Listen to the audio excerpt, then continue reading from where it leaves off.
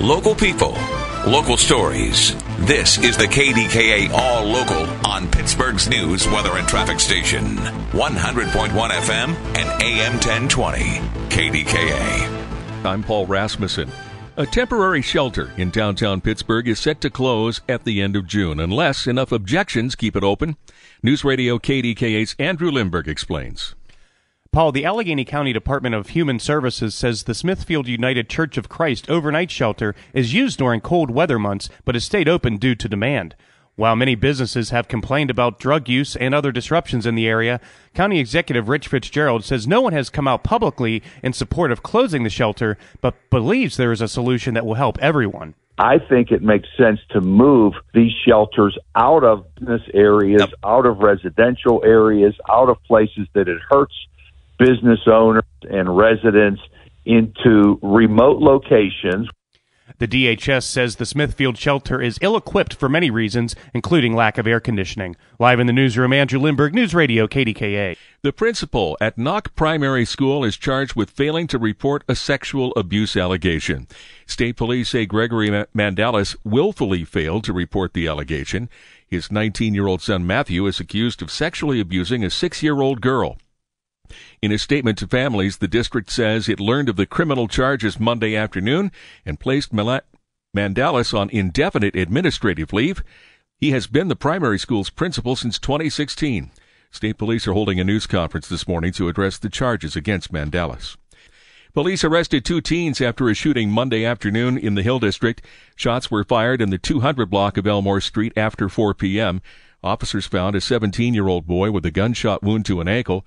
He was taken to a hospital in stable condition. Police say the 15 and 17-year-olds they arrested had guns. Pittsburgh Mayor Ed Gainey is capping a zoning review fee after talks with developers and others upset about a significant increase announced earlier this year. Unchanged is the higher fee for commercial projects, $3 per $1,000 of cost. Developer Walnut Capital estimated a $285,000 fee for zoning review of a project in Oakland, but now that fee is being capped at $40,000. Last year it was 65% lower. In justifying the hike, the Gainey administration says the Zoning and Development Review Division was $1.4 million in the red last year. Independence Health System, that is the name of the combined Excella Health and Butler Health systems. It's now the third largest health system in western Pennsylvania and the largest employer in Butler and Westmoreland counties with 7,300 employees. The Excella-Butler merger was finalized in January. Sister Candace Introcaso, the president of La Roche University, died Monday. She was named president in 2004 and was a member of the Sisters of Divine Providence, the order that founded La Roche in 1963. Funeral arrangements are pending. $230,000 in repairs are underway on the Swinburne Bridge. The city says there will be closures during the non-peak hours of 9 a.m. and 3 p.m. for the next 4 weeks. The Swinburne Bridge links 4 Mile Run, South Oakland, Greenfield, and Hazelwood.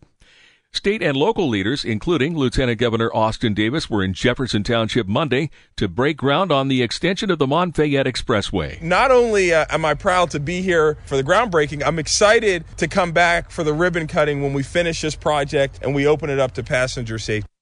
In 2 phases, the expressway will be extended from Morgantown to Monroeville.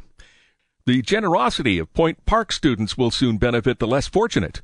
NewsRadio KDKA's Rob Taylor has the story. Police at Point Park University reached out to students this year to donate excess food and household items as they packed up to move out for the summer. Turns out police will fill a box truck worth of items from student donations. Sergeant Matthew Mays said not only did they receive a lot of canned goods, but also there's an air fryer in there. There's a microwave or 2. A lot of bedding still in bags. A lot of bedding that the students were nice enough to clean before they donated it. And then we have a whole bin full of really nice, we call higher-end clothing. The items will be taken to the Poppin' Tags Free Store in Russellton. Rob Taylor, News Radio, KDKA.